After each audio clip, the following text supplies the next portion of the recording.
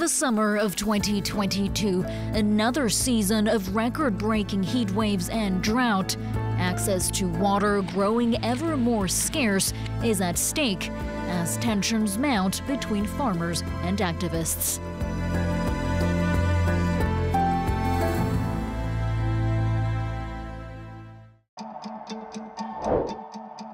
On est devant une retenue d'eau ou réserve de substitution.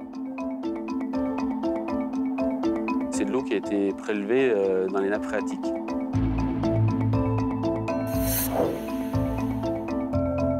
Dès qu'il pleut, alors il y a une partie de la pluie qui reste sur le sol, il y a une partie qui descend dans les nappes phréatiques. Donc c'est dans ces nappes-là qu'on prélève, qu'on prend l'eau avec les forages, et donc on remplit cette retenue pendant l'hiver. Le fait de substituer un volume permet de sécuriser les nappes phréatiques au printemps ou à l'été qui sont plus impactées par les manques de pluviométrie. Cette réserve fait environ 260 000 m3 et elle permet d'alimenter 5 exploitations. C'est une des solutions à la sécheresse.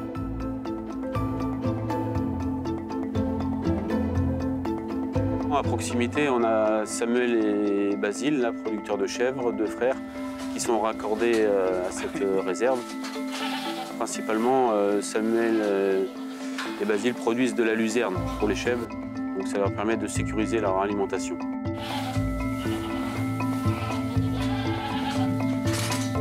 La parcelle de Samuel, si effectivement elle n'était pas arrosée aujourd'hui, s'il n'y avait pas cette sécurité d'eau, ça ressemblerait à ce que nous on dit comme ça un paillasson en fait.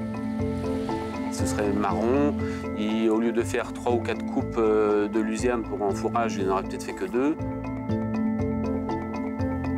Les opposants disent qu'on prélève encore de trop, qu'on prend dans la nappe, que c'est pour une agriculture intensive, alors que non. Le but de ce projet-là, c'est substituer, économiser, partager. C'est pas le Far West comme certains pourraient le croire. C'est très très encadré. C'est bien l'État qui a dit vous pourrez prélever tant de millions de mètres cubes. C'est pas un accaparement. Il faut qu'on ait de l'eau sécurisée. Aujourd'hui, c'est plus une option. On se doit de stocker l'eau en même temps qu'on va faire évoluer nos pratiques.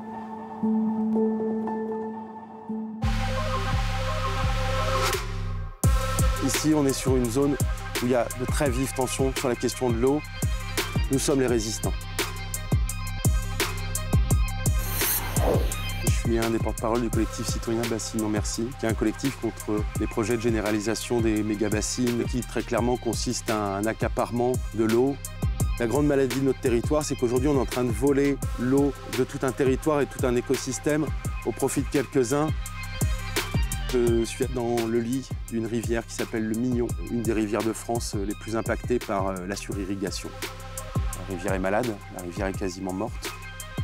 Il y a un lien direct entre l'assèchement chronique de ces rivières et la surirrigation qui est pratiquée ici. C'est vraiment une inversion des priorités de l'usage de l'eau. C'est d'abord l'eau potable qui doit être assurée, ensuite c'est la survie des milieux aquatiques et en dernier lieu, c'est l'eau économique, dont l'eau agricole. Il n'y a pas plus stupide que de prendre une eau qui est protégée pour la mettre en surface. C'est une aberration. Si on avait des étés à 40 degrés, on aurait jusqu'à 50% d'évaporation. Et ça, on le sait parce qu'il y a le retour d'expérience de stockage équivalent, comme en Espagne, au Maroc, en Californie. Les bassines, c'est une solution technique qui, sur le papier, peut paraître séduisante. Là, en l'occurrence, prendre l'eau quand, soi-disant, elle est abondante en hiver pour ne plus puiser dans les nappes en été. Et sans prendre en considération que le climat est en train de changer. Et que, par exemple, cet hiver, on a eu un hiver très très sec et qu'on a laissé remplir la bassine alors qu'il n'aurait jamais fallu autoriser le remplissage. On a organisé pendant des années des manifestations familiales, bucoliques, festives. Depuis que la SEV 17, la bassine située à moins d'1 kilomètre d'ici, a été construite, eh bien, on a décidé de rentrer en désobéissance civile. Des actions assumées de dégradation de matériel d'irrigation, de débâchage, de désarmement de bassines. On a lancé un ultimatum à l'État. Si le moindre travaux de bassine vient à démarrer dans les semaines ou mois qui viennent, nous convergerons par milliers pour stopper de manière définitive ce projet et tous les projets qui viendraient par la suite.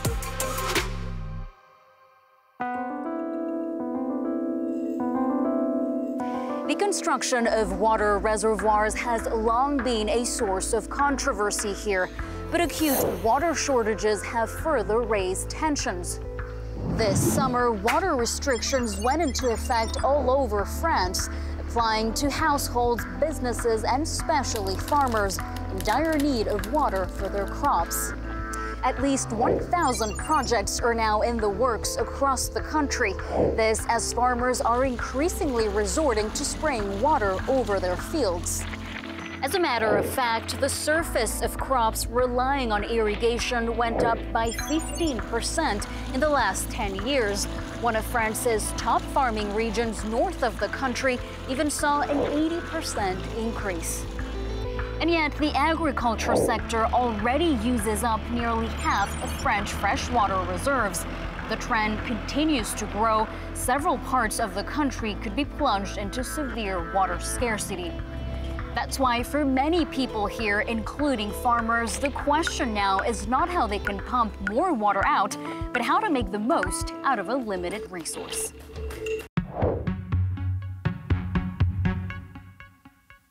On travaille en famille depuis 4 générations. Tout ce qui est céréales, blé, tournesol et maïs, c'est maïs popcorn.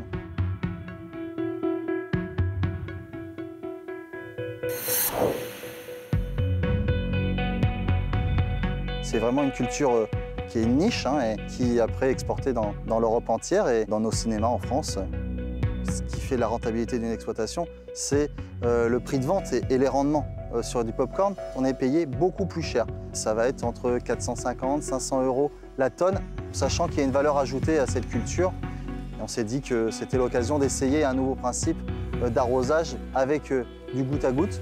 Et donc on le fait cette année sur 25 hectares.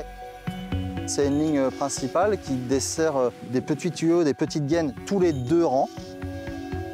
Sur ces gaines noires, on a un trou tous les 40 cm. C'est des gouttes d'eau qui sont directement sur le sol, directement au niveau de la racine.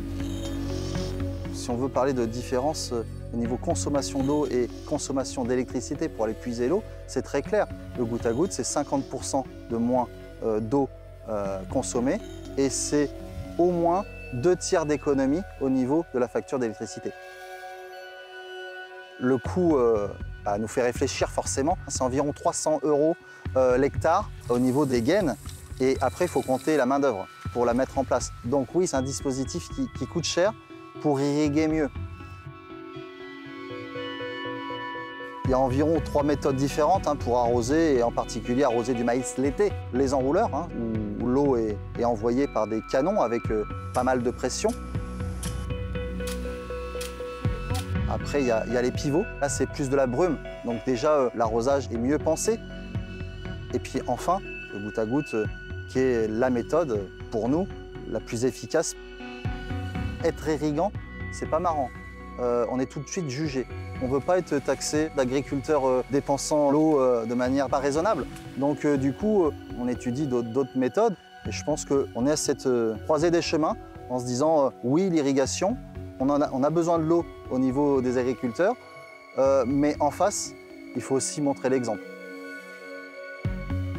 There's one source of water, however, that remains unexploited: sewage water. It's already being used in several parts of the world where episodes of drought are common. Spain or Italy, for example, recycle 10% of their wastewater. And here in France, research is underway to unlock its full potential.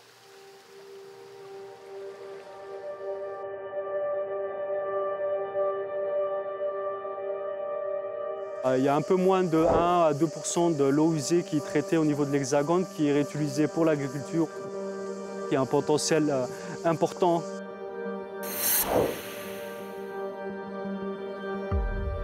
Là, vous êtes dans le dispositif de la plateforme expérimentale de réutilisation des eaux usées pour l'irrigation. Qu'est-ce que c'est la réutilisation des eaux usées? Il y a une station qui traite donc ces eaux usées, qui passe par les toilettes et autres. Cette eau qui, après traitement, est rejetée dans le milieu. On a une station de traitement où la vie bactérienne au sein de filtres avec des cailloux à l'intérieur, plus des roseaux, vont améliorer la qualité de l'eau jusqu'à arriver à un certain seuil et pouvoir être rejeté dans le milieu.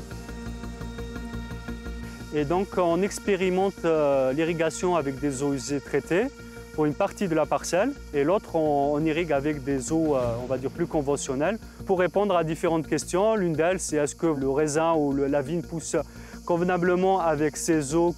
Et après, on réfléchit, on suit l'effet sur le sol notamment. Et bien sûr, il y a la question sanitaire et de savoir est-ce qu'avec ces qualités d'eau, bien sûr, le consommateur n'aura pas de soucis.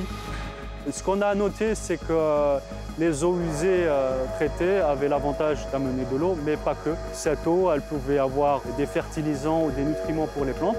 Tout l'intérêt, bien sûr, pour l'agriculture, c'est de laisser une partie de ces fertilisants pour l'usage agricole. Il y a plusieurs pays qui font de la réutilisation des eaux usées traitées, mais même d'une manière massive.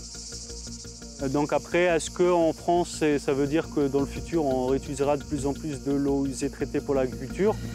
Ça devrait être le cas, surtout si on laisse les eaux de bonne qualité pour des usages plus sensibles tels que l'eau potable. Ce n'est pas non plus une solution miracle. Elle va dépendre bien sûr de ce que va fournir les stations, donc un certain volume. Si on doit se projeter notamment par rapport à ce stress hydrique, il faudrait un changement global sur la façon d'irriguer, le type de culture qu'on choisit. Et donc l'eau usée traitée, c'est une partie de la solution, mais il faut la réfléchir à un changement un peu plus large. Harnessing the potential of wastewater will come at a price. Investing in technology and infrastructure to transport the precious resource from treatment centers to farmlands.